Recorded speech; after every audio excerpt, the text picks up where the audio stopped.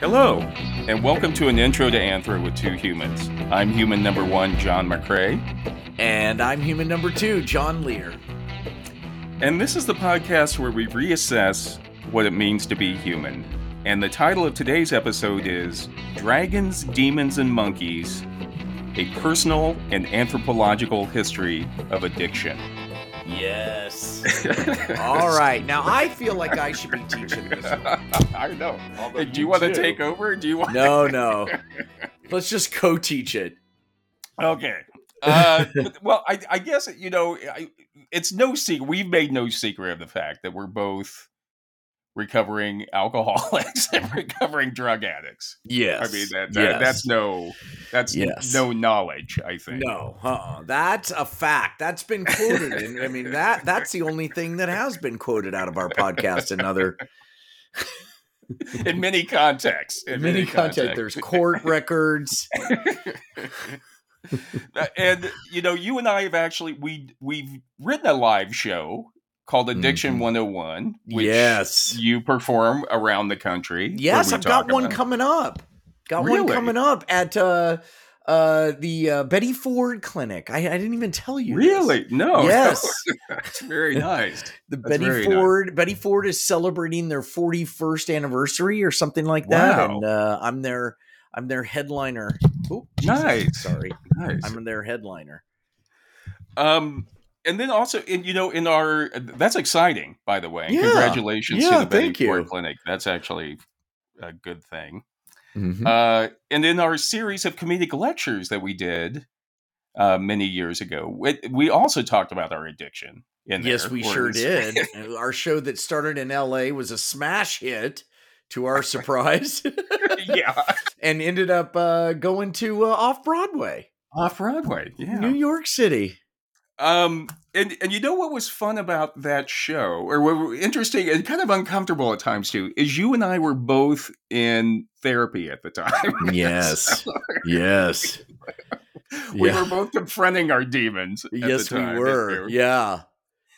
And I always remember we were trying to be very authentic. That a big part of that theme of that show was being authentic and just being not trying to pretend to be somebody we weren't.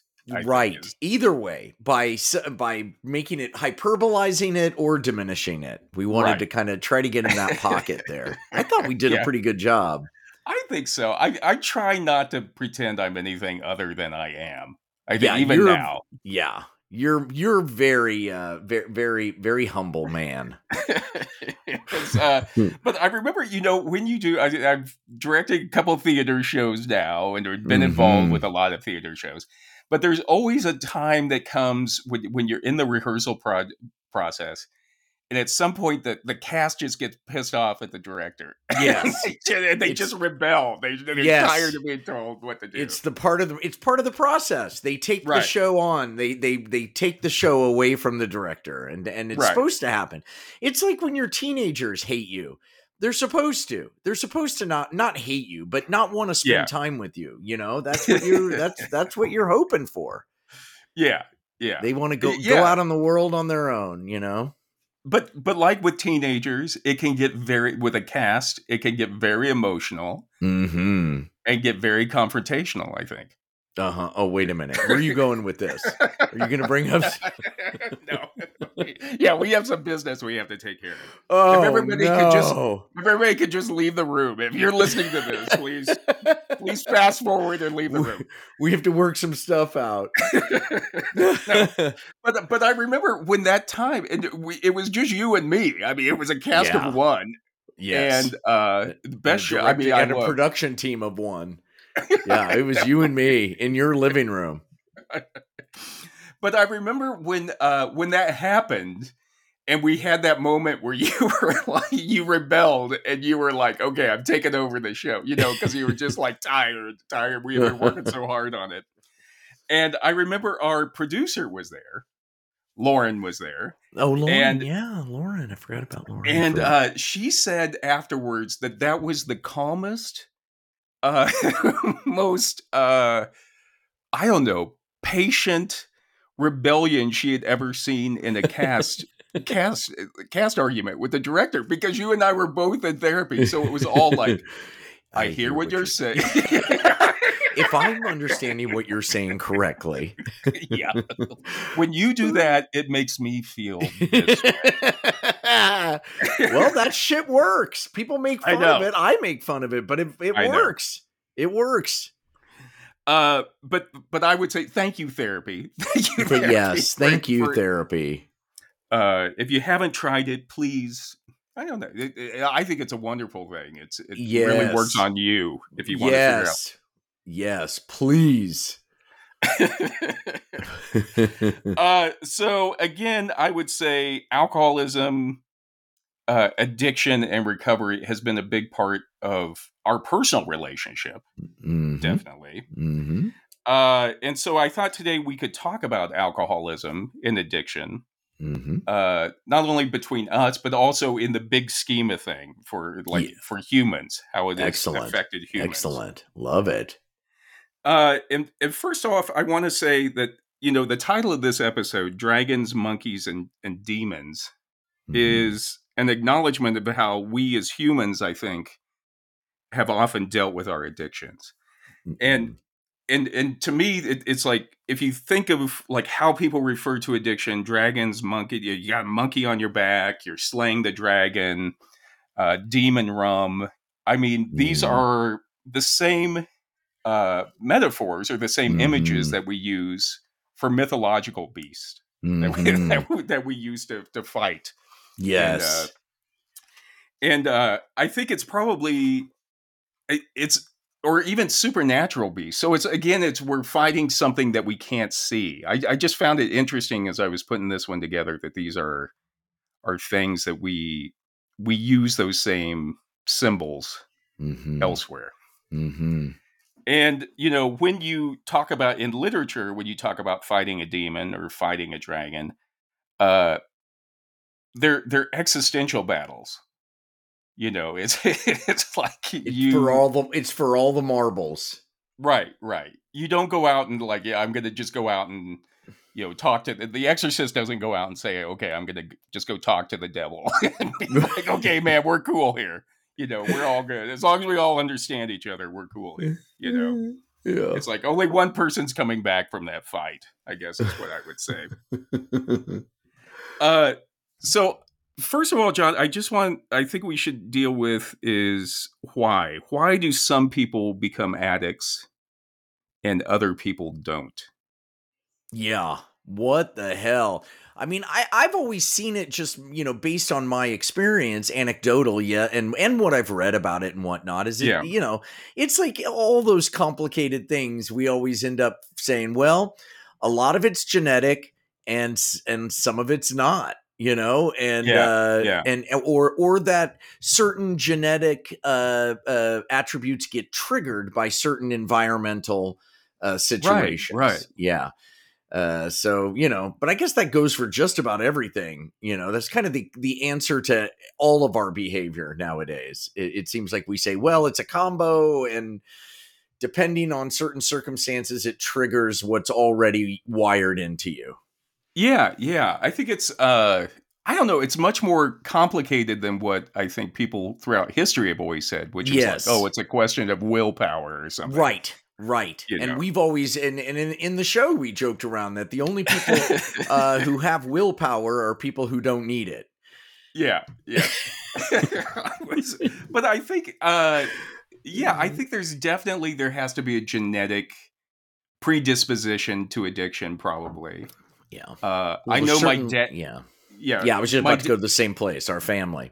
Yeah, and my dad used to always say, like, he would say, like, I wish I could just have a beer with a sandwich.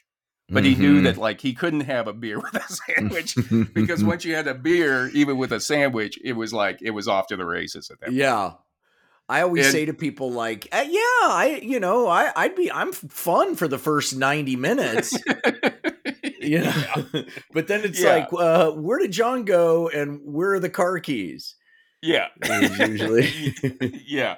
I'm the same way. It's like, I wish I could have, like, I love like all kinds of different liqueurs or wines or something from all over the world. And I wish I could just have a glass of wine or something, but I can't. I know that it's once I have a glass of wine or a beer, I'm going to wake up a few days later out in the desert with my pants off or something. Yeah. I'm here to tell you, you can't have a glass of wine. I've been with you. I know. So Psychology Today, it's in an article called "Why Do We Get Addicted to Things?" An author by the name of Kanuval Sheikh quotes a woman, Maureen Boyle, at the National Institute on Drug Abuse. And Boyle says the same thing that what you just said. She says addiction is a biopsychosocial disorder. It's a combination of your genetics, your neurobiology, and how that interacts with the psychological and social factors. So again, and then Psychology Today says it comes down to a very complex array of cultural factors, social factors, and situational factors that mingle with psychological factors, biological factors, and even personal values to influence the possibility of addiction. And that's really a scientist's way of saying we don't know what the fuck. It's a lot of things. There's a lot going on. Yeah.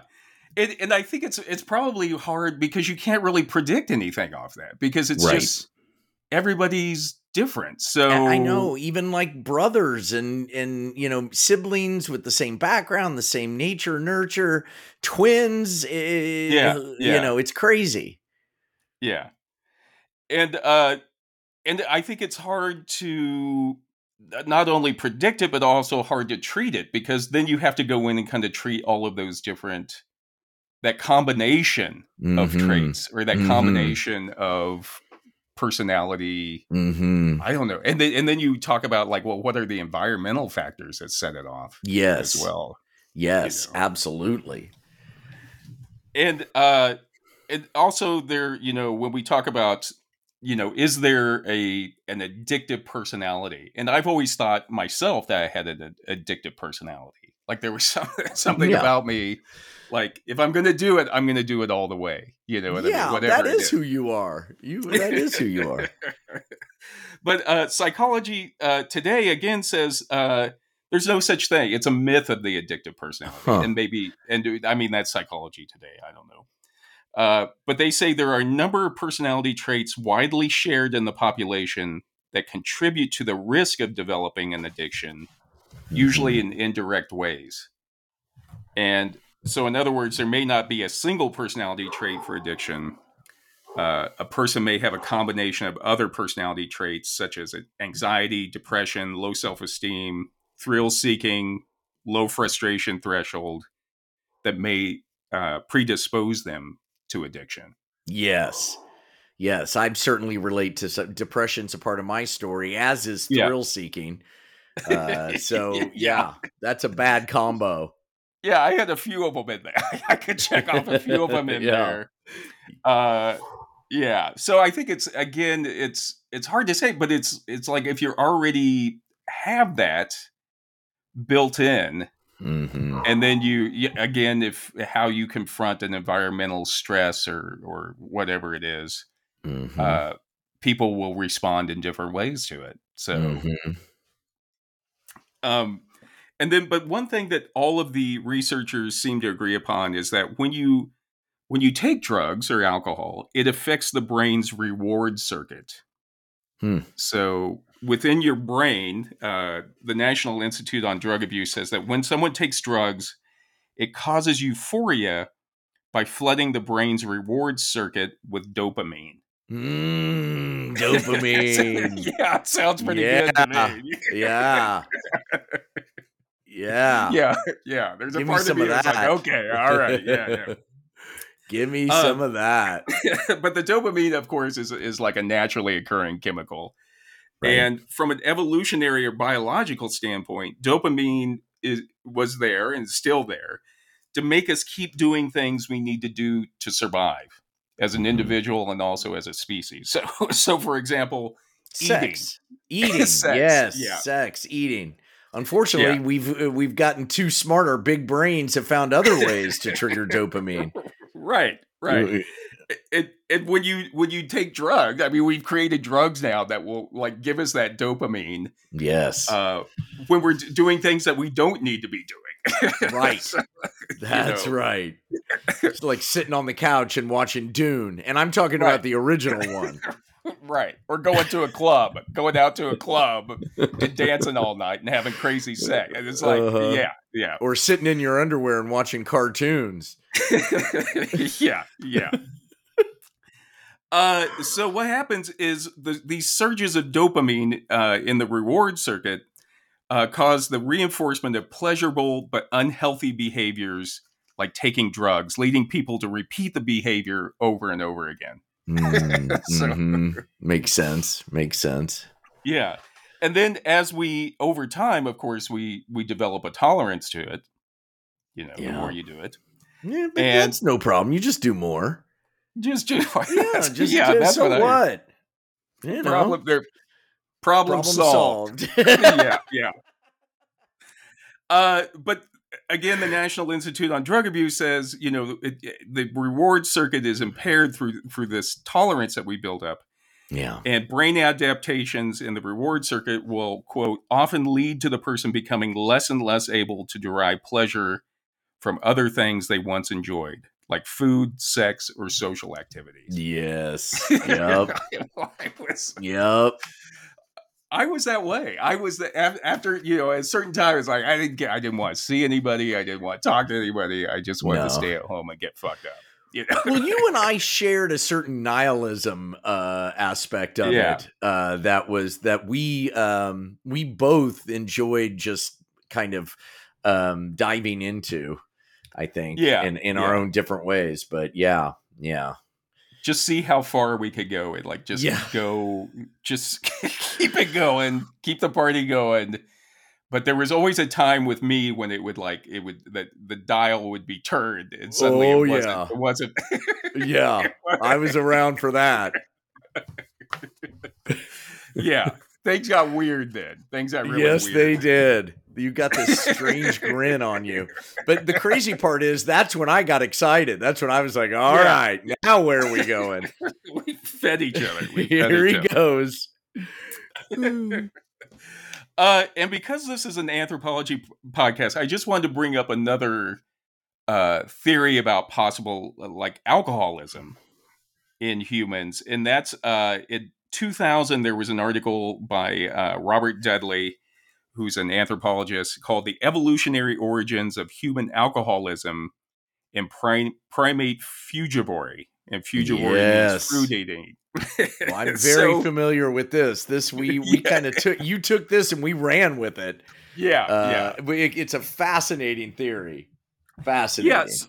So, like John's saying, we talk about this in Addiction 101. But what Robert Dudley is saying is his hypothesis is that there was a time when it was more beneficial for prehistoric primates to eat fermenting fruit. Yes. And the reason why is because fermenting fruit has more sugars and has more. It's laying on the ground instead of up high in the tree. It tastes good because it's sugary. Yeah. And it has more calories. And he says that humans who regularly consume alcoholic beverages may derive 2 to 10% of their total caloric intake from ethanol. Those are my people. Yeah. And they're the ones who would go after the woolly mammoth. Right. Because going after a woolly mammoth, you got to be fucked up to think that that's going to work out in your favor. Yeah. You just got a spear and a loincloth. And it's got tusks the size of a VW Beetle, and you're like, let's get it. Yeah. You got to be a little wasted. Life is really hard and has been hard for human beings for, millennia. And being a little buzzed just takes the edge off. That's why they drank so much in the 1800s. It sucked. Yeah. It sucked. I mean, now it's better. I mean, in that way, it's better. But we still need to get our dopamine hit. Now we've invented these little phones that do it for us. Oh yeah, that's the worst one. I think the phone. It's the worst. It's worse than cocaine, which is really saying something. because cocaine is just the worst there is. That's the stupidest. when you hear those birds chirping at 4 a.m, oh God, it's just the worst. All your money's gone. but the thing is, I mean, still, like, socially and culturally, you couldn't be taking out like a mirror and right and tooting away in your office, and yet people are, or I guess some offices, the entertainment business maybe, but people can get out their phones and get that same dopamine hit by looking at Facebook or whatever.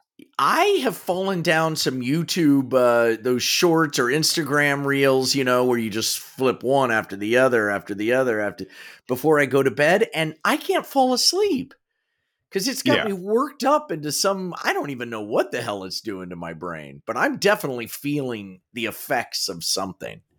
Yeah. It reminds me of taking drugs. Yeah. And do you think it's like it's diminishing return on it, or so like you got to constantly be checking that thing? Yeah. But when I'm checking it for like business stuff, or if I'm reading, or even the news, at first it doesn't affect me as much as when I'm like, it's that Instagram-y quick hit, 3 to 15 second video, that just changes that there's something, it's doing something wacky to my head, man. Yeah. Do you find that it and we'll have to do a show on, lots of people have written about social media, but do you find that, like, in your personal life too, do you find that your attention span has changed, or do you? I'm sorry, I wasn't paying attention. Oh, good night, everybody. I set it up on the tee. You did it. Wiffle ball. Probably. I don't know. You tell me. You, what do you think? How am I doing? I don't know. I find for myself, it's like I'm checking the news all the time. Yeah, me too. Like, I got to know what's going on in the world, and why I need to know what's going on in the world. I don't know. Every single moment. Well, some of that's having to do with what's going on in the world, because it is the craziest of all, in recent history. And by recent history, I mean a few hundred years. Yeah. Yeah. Well, I think it's important to know, but it just shows you how, I don't know, things have just sped up, and it's like you gotta keep hitting that phone all the time to keep up with what's going on in the world, or whatever. And that's why you should settle down and listen to a nice podcast with a couple of buddies. Take it easy. Yeah. Get some people over, gather around gather around your phone to listen to this thing. Yep. Gather around your Bluetooth speaker like they did in the old days for a little fireside chat. Sit back and enjoy. You can even binge them, like listen to them all at once. Yes. You can listen to a different one in each ear. Burn right through them. That sounds fantastic. We should put out that, like, if you play them backwards, there's like, it says some message. Yes. Or, start the addiction episode. Start the Wizard of Oz on when the music start the Wizard of Oz on the end. If you watch Barbie, if you start Barbie from the very top, right? And then play the addiction episode, then you'll the message, they're commenting on the addiction episode, or they're commenting on them. Right when I say human number 2, that's when you hit start. Okay. So then, John, so when did alcohol and drug addiction become a problem for humans? That was the other thing. Yeah. And I think it helped. Right? Yeah. I mean, a lot, in terms of medicinal purposes, and like it seemed like it was a pretty amazing invention. And then it just kind of turned on you, like it does for the individual alcoholic. It works for a while, makes you confident, makes you feel a part of, and you fit in, and you can handle things that you couldn't handle, and then slowly it just kind of turns on the worm. The worm eats its own tail, and suddenly it does the opposite. And then that's when the spiral begins. Right. At least in my case. No, I think Yeah, and I think historically probably people were doing it because the water was so bad. Right. So the water Right. would give you diarrhea, so you wanted to Drink have some like beer. wine. Yeah. Yeah. Absolutely. Or if you're on a ship, like I've been reading those books about guys on ships and how miserable it was. And man, if they didn't Oh. have their grog or whatever it was, they would mutiny. They're like, I must be buzzed all the time because it's Yeah. miserable on this rat infested little wooden thing where we can die any second. Oh, You and the know, food was bad, and then food was they'd bad. always The work was hard. just those barrels. They talk about the barrels of water that they'd have on there, and that stale water just sitting there in that barrel for Oh, 3 months or whatever was. oh, you, God. you had to drink. You had to drink. So in his article, Alcohol, Anthropological, Archaeological Perspectives, Michael Dietler said that alcohol is currently the most widely used human psychoactive agent around the world, which kind of makes sense to me. So sugar doesn't qualify as a psychoactive agent? I guess not. I mean, when he's looking at actually, his article was about alcohol, but right. Yeah. But yeah, sugar. I would think sugar's the only thing that's close. Yeah. But weed is coming up fast. Oh yeah, that's for sure. It's like 7-Eleven out here in Albuquerque. It's probably even more. And I saw a guy. Just today, my daughter and I were driving to Trader Joe's to do a little grocery shop. There was like a middle-aged gentleman in a jogging outfit smoking a joint before he goes for his run. And my daughter goes, "That's so Californian." I go, "Yeah, it is." I wish you had followed it. I would have loved to have had him on this episode. Just talk a little buzz for his run. Yeah. And Dietler says that historically, at the time of European colonization, which was like in the 1500s, there were only a few parts of North America and the Pacific that had no alcoholic drinks. So basically, everybody had kind of figured out, again, like we always talk about, that sometimes a good idea or an idea is throughout the world. It's not just one place and then everybody. Yeah, this was a good one because it made miserable life more tolerable. And for example, in China, there's evidence of fermenting rice and honey and fruit going back to the 7th millennium. Wow. BCE. Jesus. Yeah. And in the Middle East, there's evidence of alcohol production going back to the 6th millennium BCE. And then they also see, like, in the country of Georgia, there's wine production about that same time in the 6th millennium. And barley beer production in Iran a few centuries later. So alcohol's been around a long time, I guess. Yes, it has. Wow, beer started in Iran, in Persia, huh? Well, I mean, that's one of the places that we. But there's archaeological evidence of it. Yeah, so right. And I always wonder how somebody figured that out, Or cheese. Cheese is a crazy one. Yeah. Who figured that out? I'm gonna try it. Wait a minute. Yeah, don't throw it out. Wait, don't throw it out. I'm going to eat that. Wait a second. Really? I'm going to put it in the stomach of the animal. But Dietler says that, and this, I'm not sure about this, but this is Dietler talking.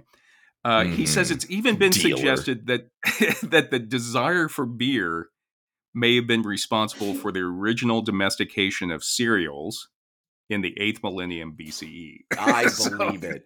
I believe it 100%. You want to get some the things that people did when weed was illegal to grow weed in their closets. Oh my God, the rigs that they invented and it was amazing. It was amazing that I saw in college, kids trying to grow it and you got to pick the flowers before this or it'll inseminate and oh my God. Yeah. Do you think they're still growing their own? Like some people are like, nah, I like my own. I don't want to go to the store. I like my own. I do because it's cheaper. I mean, my dad made his own wine. It was terrible, apparently. But he had his own wine. I think that was kind of a thing in the 70s. Lots of people had their own winemaking kits or something. And a lot of people make their own beer. But did you ever try that? Did you ever try, like, as a kid, like, oh, I'm going to put some orange juice in a bottle and put a balloon on the top? And never did. My dad did. My grandfather did it. My grandfather made huge jugs of that. Oh, really? There would always on their back patio be a big thing of a big jug of something with a balloon on it. How about hooch? How about like prison hooch? You ever like, that's where you throw some fruit juice and some bread and put it in the back of a toilet. You ever do that? You ever Never did that. No.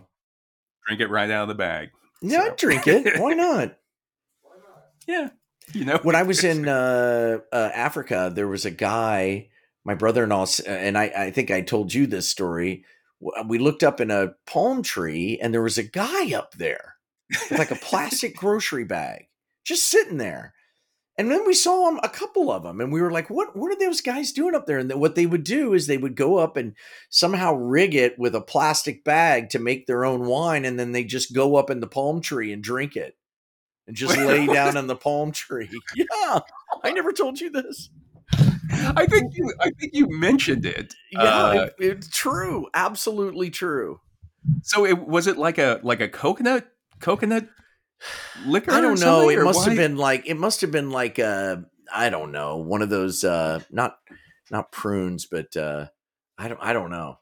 I don't know. It had some fruit up there that they would then jerry rig it with a plastic shopping bag, and somehow that would turn into wine, and then they would just go up there with a straw and sit up there. Get wasted. That sounds fantastic. It really does. I'm surprised you didn't crawl up there with it. I wanted to. Over. But they were like, everybody had you had your tree, nobody would go, really? Everybody had their own tree. Wow. Apparently even by like the third millennium BCE, there was a class distinction between those who drank wine, the upper class, and those who drank beer, the lower classes. Yeah. Wow. So it was already at that time like, look at that wine snob. Ancient Egypt consumed a lot of beer. And then they say that in Europe, you already had like grain beers and mead in the first millennium BCE. Right. And then wine was introduced into Greece in the third millennium BCE. Huh. Wow. And the advantage of wine over beer was that before hops were added to beer, beer would spoil really quickly. Okay. Really? Yeah, so that wine you could put in a jug and seal the jug, and you could ship it around the Mediterranean. But beer didn't last very long. Okay, wow. Why? I don't understand. I guess just no preservative in the grains themselves. Mm-hmm. No preservatives, and they would just go bad. Okay. All right. And then distilled alcohol, the Greeks were doing distillation in Alexandria back in the 4th century of the Common Era. So 4th century CE, which was much later that they started doing the distilled alcohol. And then Arab chemists were also distilling plants to use them in perfumes at that time. Mm-hmm. And then that must have led to heroin too. That must have been when heroin was like those poppies. Well, imagine the first guy who like tasted some of that resin off the poppy and went, "Oh man, yeah." Trying to walk home from work that day, it's like something's on. But they say it's kind of the same thing with drugs now. Is like they would historically they distilled alcohols to be used in medicine to kind of like treat diseases. And then somebody was like, hey, what if we just Well, all those doctors were doing it. They would drinking their tinctures and getting wasted. Sherlock Holmes, all of them. And just real quick, in the New World, you had, of course, like the Incans had a maize-based alcohol called chicha in the 3rd century CE. The Mayans drank a maize beer called balche. Maize and the beer, Aztecs, corn beer. Yeah, corn beer. Sounds good. Yeah, you're licking your lips. Yeah. For those of you who can't see him, John is like really. And the Aztecs drank a fermented agave drink called pulque. And I think you can still get pulque down. Yeah, I bet that fucks you up. Yeah. And Dietler notes that from an anthropological standpoint, drinking is often seen as a significant force in the construction of the social world, both in the sense of creating an ideal imagined world of social relationships and in the pragmatic sense of strategically crafting one's place within that imagined world, or challenging it. Yeah. And a lot of bonding takes place over a beer. Yeah, exactly. And he goes into talking about how alcohol, like custom or cultures throughout the world, use alcohol to kind of define relationships between people, kind of define someone's identity. And he talks about how like regional, national, and cosmopolitan identities frequently involve drinking practices. Yeah, I wonder if our friendship would be the way it is if we hadn't have drank and partied so much. I mean, to me, that's what I mean. That's what's kind of interesting, that our relationship survived. Yes, survived that. Yeah, like we're still friends. Like I feel like we went through that period of like, we had that in common, that we were like always out getting fucked up together. Yes, but now when we both became sober, you would think, well, are we going to maintain a friendship out of that? Right, because that's a hard time. When you first get sober. Yeah, for sure. For sure. You feel very, you're everything you leaned on is different now. Right. And I feel different. Like I've lived 2 lives, really. I was telling my daughter that, I got to live 2 lives. Yeah. It's crazy. And it's hard when you decide to get sober and everybody else is still partying and getting fucked up, because you have nothing in common with them anymore. Or you right. You're there and they're all drunk, and you suddenly realize, wow, these conversations aren't as interesting as what I used know. to think that was one of the first things I noticed was like, at every party, there's a period where people just start yelling the same stuff at each other. It's so bizarre, but you know what I'm talking about? Like a party where people are drinking, usually, somewhere around midnight, it'll just flip and suddenly everybody's just screaming at each other. Well, but also you meaning the sober person also points out to other people who are questioning whether they should get sober, and you're kind of a bad reminder. You're a buzz killer, you're like, Jesus, maybe I should be doing what he's doing or whatever. Mm-hmm. But I remember being pissed off at like the sober person at the party. Yes. Yeah. It's like, why are you even here? Why are you even here? What's wrong with you? I don't really have any problems with people who are sober, but people who had never tried alcohol or drugs, that always freaked me out. I was like, what's wrong with you? Yeah. I think socially and culturally, I think you should at least try it, Yes. And everybody will go down their own path. Pro-drug podcast is what we're saying. Right.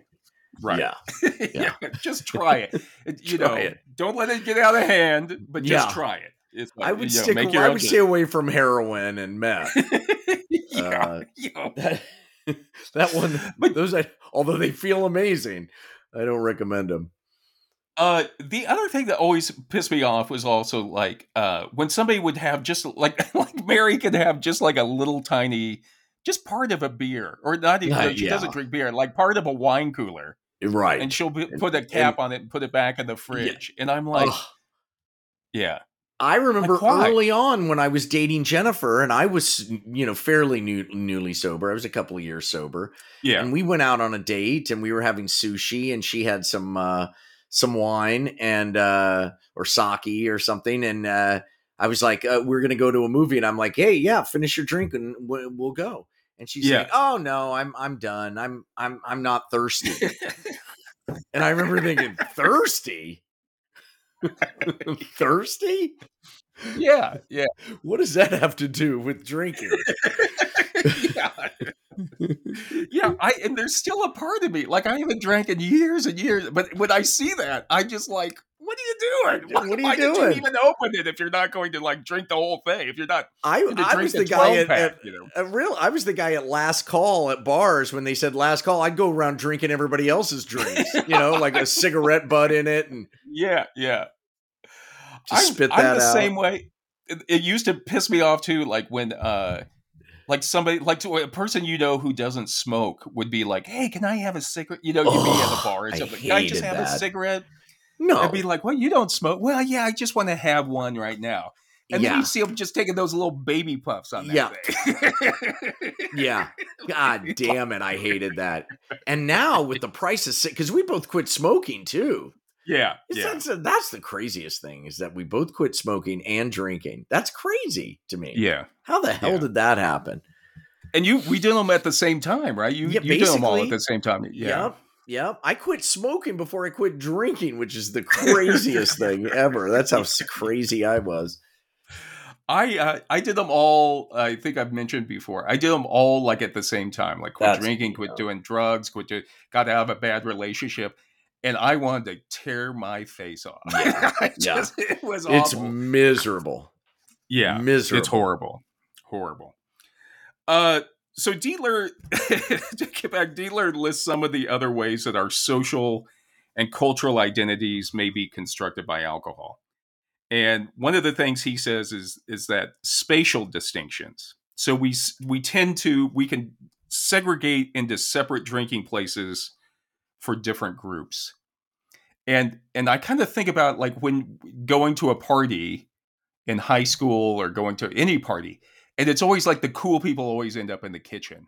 For example, you know what I mean? It's like the party kind of separates out of like, okay, these are the real partiers are going to be in the kitchen. Yes. You know what I mean? Let's get down to business now. Yeah. Let's roll our sleeves up.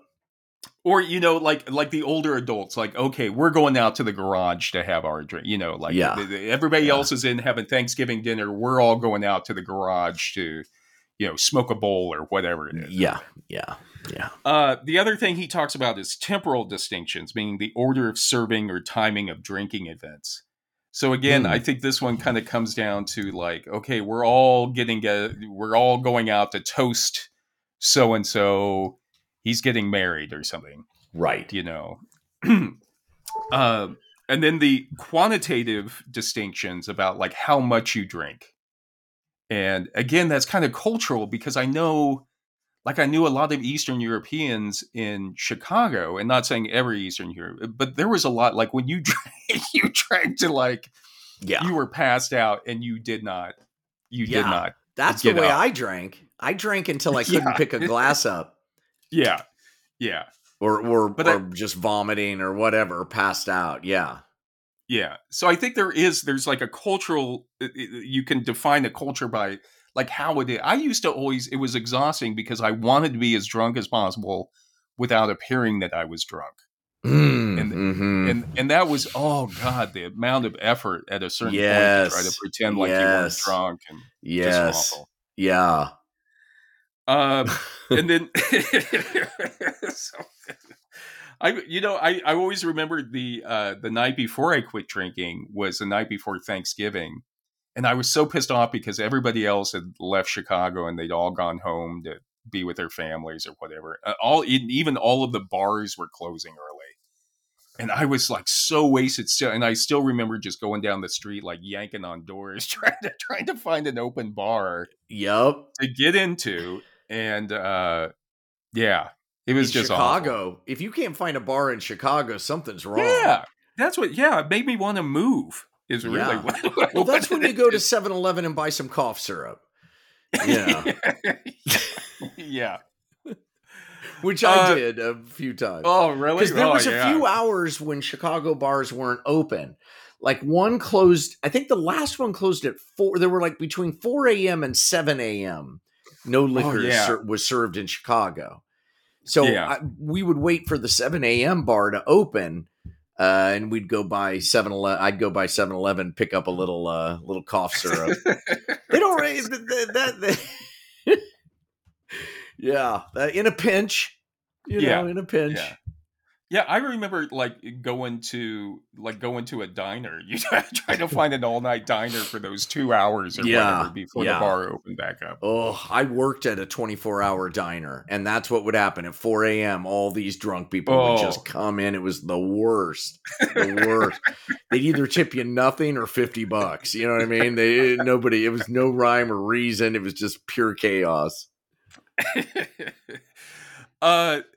Another thing Dietler mentions, which I think is important to our discussion, is the use of alcohol in religion. So a lot of religions will use alcohol. Yeah. And it was because, and not only like for communion or something, but also like as a way to commune with the divine, I guess is right. There's a Jewish holiday. I think it's Shemini Atzeret, where it's one of them, where you're supposed to drink so much. This is for the Orthodox Jews. You're supposed to drink so much. You're supposed to drink until you don't know the difference between good and evil. So at some Orthodox synagogues out here in LA, you'll see people just wasted out of their minds, just really jumping, singing and dancing, and Well, Dietler says it's because inebriation induces altered states of consciousness, and alcohol has frequently played a prominent role in rituals of both a religious and secular nature. And I think maybe that's why when we talk about, I don't know, I'm grasping for straws here, but maybe it's because when we start talking about like slaying dragons and demons and all this stuff, is that we know that it's a link to another consciousness in a way, or a supernatural consciousness. Yeah, I mean, I remember, I took a lot of hallucinogens, and it was never like, one person pointed out to me, and I really like this explanation. You're not inside the house of God, but you're outside looking in a window. Like you can see it. Yeah. And that's where it can be useful, Yeah. Interesting. So moving on, is addiction a new phenomenon? And in the book, The Urge, Our History of Addiction, Carl Fisher says that the ancient Greeks had a word, philopotes, which meant a lover of drinking sessions. So we're kind of going back to the ancient Greeks here. I was a philopotis. God damn. I philoped. Damn, did I philope. And he says that the ancient Greeks also had a term called akrasia, akrasia, which meant weakness of the will, or doing something even though you truly believe it would be better not to. Or recognizing in the moment that you are acting against your better judgment. Oh. And I completely know this. Feeling. I know I shouldn't be doing it, but I do it anyway. Akrasia? Acrosia? That'd be a good name for a band. Akrasia. Yeah. Akrasia. That's a good name for a band. Akrasia. Yeah, knowing you shouldn't doing it, but doing it because you shouldn't be doing it. I even relished in doing what I knew I shouldn't be doing. You know what I mean? Like I was all in. That moment of like, oh man, I should just go home. But no, I'm not going home. No, that's not happening. Yeah. My daughter, she's coming up a lot on today's podcast, but she said to me, Dad, have you ever heard of something called dad lore? And I'm like, no. And she's like, those are stories that dads have that just surprise, that shock you. And she's like, you are the king of dad lore. Yeah. They have no idea. They have no idea what you've done. No. Yeah. No. No. Thank God. They don't need to know everything. It's like I've been around you and your kids. I've seen how they kind of respond to you. And you're kind of this lovable dad, but I'm like, you don't know. You don't know. If Fisher says the first term of the word addict in English was actually in the 1500s. And he says a guy named John Frith used the Latin term addicere, A-D-D-I-C-E-R-E, which meant speak to or say to or given over to. And Fisher says that Frith was actually using that word addicere in reference to the Catholic Church and the Pope. So he was talking about addiction as something you chose to follow that was against your better judgment. So of course he was a Protestant writer at the time, and so he was saying the word addict was something that was paradoxical to it was like willed compulsion that was outside your individual control. But I thought that was interesting that it was actually used in a completely non-substance related. The opiate of the masses, Yeah. Religion. And it kind of comes down to, again, this kind of we've talked about the willpower of like, it's just they're not using their willpower. That's the reason why they're an addict, or that's the reason why they're making bad choices. Is they're not. I can't tell you how many people said to me, thinking they were actually giving me advice, when they would say, "You should just stop." Yeah. I'm like, that's not so helpful. I don't think you understand the problem. Yeah. I don't know. And again, it's like if you don't have an addiction, then that makes perfect sense. Like, just stop, stop doing it. Right. But yeah, that's not the problem. No, that's not the problem. That means you're not an addict. Yeah. So, what were some of the other things we've talked about? Alcohol. We talked about what were some of the other substances that people or humans have become addicted to over history? Of course, there's opium. God. Yeah. I had some opium once, a few times. And the first time you try it, you're like, oh, I see why China fell. It's just like, okay, I get it. Yeah. I get it. And we said this in our show, but, the thing that people don't understand about, heroin is that they're like, but you're throwing your life away. And what they don't understand is it's worth it. It's worth throwing your life away. That's how good it feels. Like, I know I'm throwing my life away, but it's worth it. Yeah. And that's like the difference. Yeah. Remember, we had that joke in the show where we said that heroin, people would still do it even if it wasn't addictive. That's how good it is.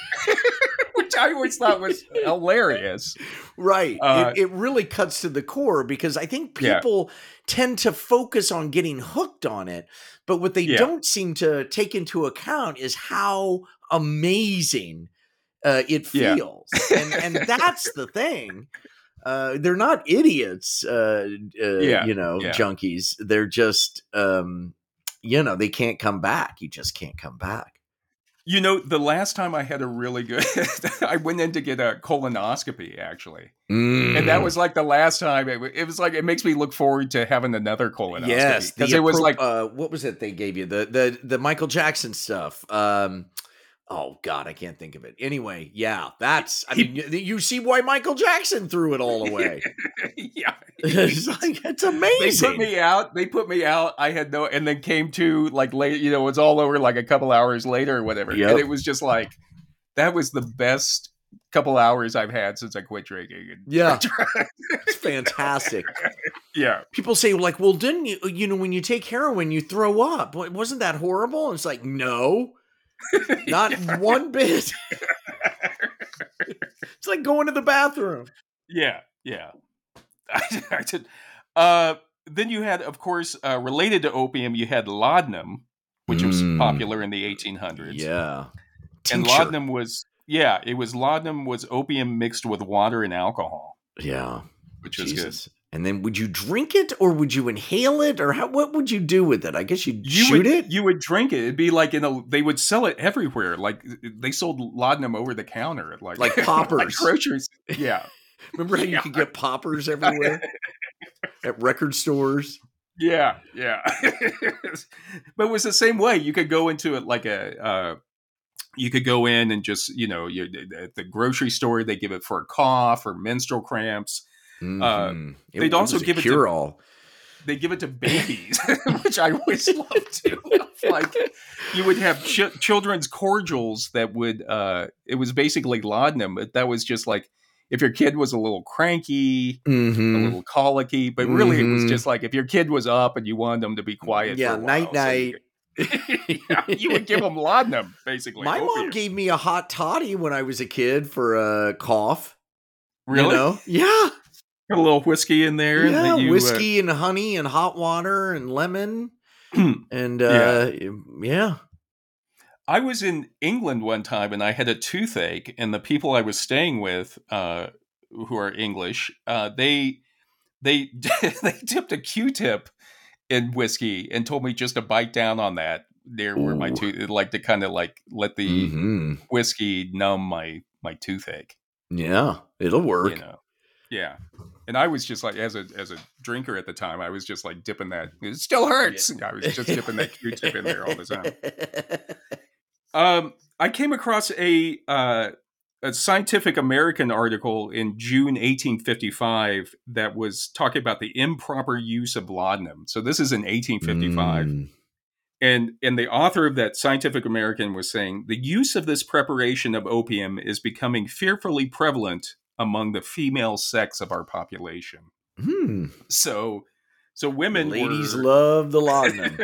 Yeah, they were just always, I guess it was a problem. 1855, they already realized that, hey, man, people are really drinking this stuff. Yeah. Well, it was miserable being alive. Yeah. Everybody died young and, probably the most famous laudanum addict was a guy named Thomas de Quincey, who wrote a book in 1821 called Confessions of an English Opium Eater. Yes. Yes. I'm familiar, thanks to you. Yeah, and he hung out with like Samuel Taylor Coleridge and all the other romantic poets of the time who were all doing laudanum. And apparently he's one of the first guy, forget William Burroughs. They think that De Quincey was like one of the first junkie authors. Like he wrote that book kind of talking about being a junkie. And the thing about him is they always say, he's supposed to be writing about how bad it is, but he makes it seem so good it makes you want to do laudanum. Right. That well, there was a very famous improv guru in Chicago named Del Close, who was a junkie, and I was at his house, and he was quitting heroin, and his mode of quitting heroin was to eat opium. So he had a hunk of opium and was eating it like a candy bar. And that was my first experience with real opium, because he broke off a piece and said, here you go. We talked improv a little while, and then we went back and smoked that opium. And I was just like, holy moly. I found it. I found the answer. Yeah. It was, it seems like there's always a way to, like, the way to like cure alcoholism was morphine. the way to cure morphine addiction was cocaine. Yeah. The way to cure cocaine was opium. It was like just a cycle of people treating things. Because quitting stuff sucks. It sucks, and you want something to ease the pain. Yeah, but you can't. The only way out is to embrace the pain. You have to let the pain flow, and it hurts. It hurts. Like a nerd. It hurts. But I don't know. I got into the pain as well after a certain point of like, me too. And yelling through the whole thing. Yes, that was it. That was the thing for me. When I was quitting smoking, everybody said, "How did you quit smoking?" And I said, whenever I wanted, I didn't throw any cigarettes away. I didn't flush them down. I left the cigarettes right by my bed because I knew I could get them. It wasn't that, And every time I jonesed for a cigarette, I would borrow a cigarette from somebody, light a lighter, and hold it as close to the tip as I possibly could. Yeah. And I'd be shaking, but any avoidance it's not going to take you home. You got to just go right into the teeth of the dragon. So in the early 1800s, of course, we had opium, and then in 1898 they came up with heroin, which was a derivative of morphine. So it actually went opium, and then they created morphine from opium, and then heroin from morphine. Yeah. And morphine is supposed to be 70 times more powerful than opium. Yeah. I've had some morphine. Yeah. I remember once I was in the hospital, and Jennifer, my wife, had severe stomach pains, and she has a low tolerance for pain, so she's shrieking, and they finally give her some Dilaudid. And they gave her like a half a hit of Dilaudid, and then set the syringe down. And I was like a few years sober at this point. They sent the syringe down, and then the nurse left. It was just me, Jennifer, and a half really real. Right? Oh my God. I was just looking at it going, this is ridiculous. And Jennifer's like, it feels terrible. And I'm like, no, that's not terrible. That's good. Yeah. You're absolutely wrong. And they talk, the syringe, you mentioned the syringe, and that seems to be like, that was really kind of helped morphine take off back in the 1800s, is when they created the hypodermic syringe. Yeah. And apparently opiate use was really increased because of all the wars that were Civil going War. on in the 1800s. Yeah. And they would call, like, the morphine addiction became known as the army disease after the Civil War, because so many people were addicted to it. Yeah. And then, of course, cocaine became popular in the late 1800s. And again, it's always so strange to me, like how people would. Sigmund Freud said that it wasn't addictive, right? Right. That was one of the things he was wrong about. Yeah. I mean, there's many things, but that one always sticks out to me. Well, why, you're doing it a lot, Oh, it's great. It's great. Yeah. No, it's very helpful. And then also, ether became drinking ether. But not only inhaling it, but drinking ether became very popular in Northern Ireland in the 1800s. Yeah. And the reason is that there were high taxes on alcohol. So then there were low taxes on ether. So then people started drinking ether. Ether. My God. Yeah. And one of the big proponents of it was a guy named he was a guy named Dr. Kelly, who he took a pledge to stop drinking, an anti-alcohol pledge. And his way of dealing with it was drinking ether. So he felt like he wasn't breaking the pledge if he drank ether. Well, that's how I quit smoking cigarettes. I just smoked weed. Tons and tons and tons of weed. And it helped. I'm not smoking cigarettes. Nope. Kicked it. Easy as that. It. Done.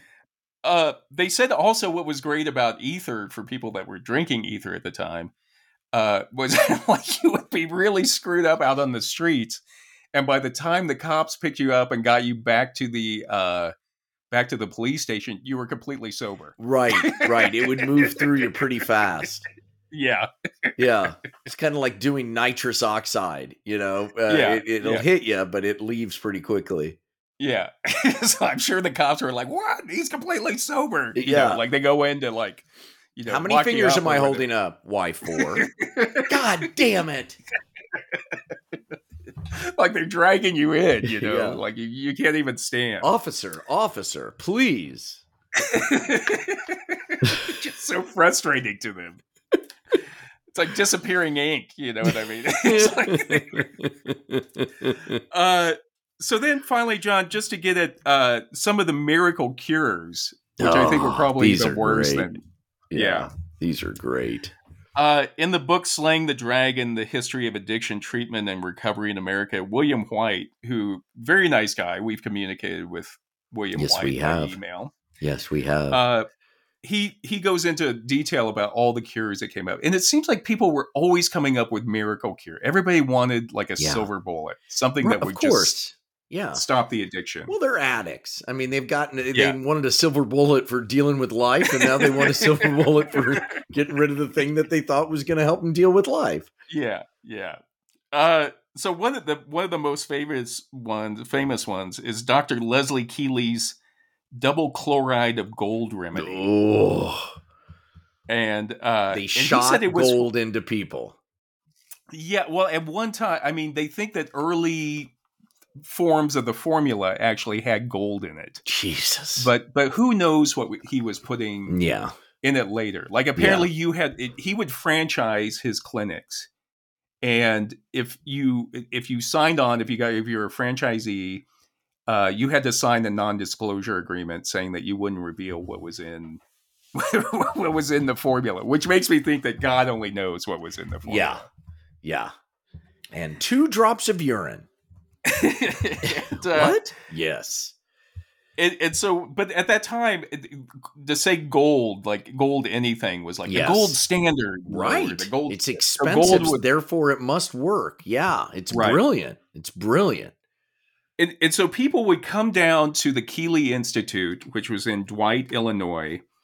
And I always found it interesting that when all of these alcoholics came down there, Keeley didn't provide like a dormitory or anything for him. He didn't want him on his property, you know. Right. Like, so they had to stay with local people in the town, and then like 4 times a day they would walk over to the Keeley Institute and get shot up with this double chloride of gold. Jesus. Yeah. Jesus. And some of the other one that was kind of interesting to me was in the 1800s was kind of like when people were coming up with antibodies and coming up with like different medicinal vaccinations for people. And one of them was, usually they would use an animal's blood. So, for example, the diphtheria antitoxin was developed from horse's blood. Right. So another one of somebody was like, well, maybe if we give a horse alcohol, we get a horse drunk. Make the horse an alcoholic. Yeah. Then out from his blood, we'll make a concoction that we'll then put into people's bloodstreams. Right. Jesus Christ. And it kind of made sense to people, with kind of like limited scientific medicinal, like, oh, okay. I'm just like, how much alcohol do you have to give the horse, dude? Yeah, a lot. If you've ever been to Tijuana, you know what I'm talking about. There was all, you could buy these anti-alcoholism tinctures, or you could buy all these medicines to stop alcoholism, even through Sears Roebuck catalog. Yeah. There was also something called the White Star Secret Liquor Cure that came in a box of 30 capsules. And again, what William White says that the main ingredient in the White Star Secret Liquor Cure was cocaine. I feel great. I quit drinking. Take the edge off. Great. Yeah. And one of the most frightening cures I think that I read about them were the cures that were marketed to the spouses of the alcoholic. Yeah. And the thing is, these were cures that you would drop into the alcoholic's coffee without him knowing food. It. Yeah. Right. And that just seems terrifying to me, because the hallucinations, or like just how awful you feel when you're getting sober. Yes. And not know that you're getting sober. Right. Is just terrifying to me. Like, I understand the purpose of it, of like, well, you'll just make your husband better, or your wife better. But it's like, the dishonesty and horrible that is. Yeah. All right, John. So we could go on talking about addictions for hours. Yes, we could. But I will say, if people want to hear more, they'll have to come see Addiction 101 yes. when you go into Bordeaux. Or check out our reference list, which, because, you know, all of these, Professor McRae reads all these books. And we have a very detailed reference list that's for, if you go to our Podbean page, or if you go to our YouTube, you'll see them. We post them all in there. This is a very well researched. It's amazing what you do. Really is. It's that compulsive energy that I used to use for partying is now used for just like a podcast. Good. Yeah. Good. So John, I guess I will say, and you've mentioned it before too, like I don't regret anything I did before.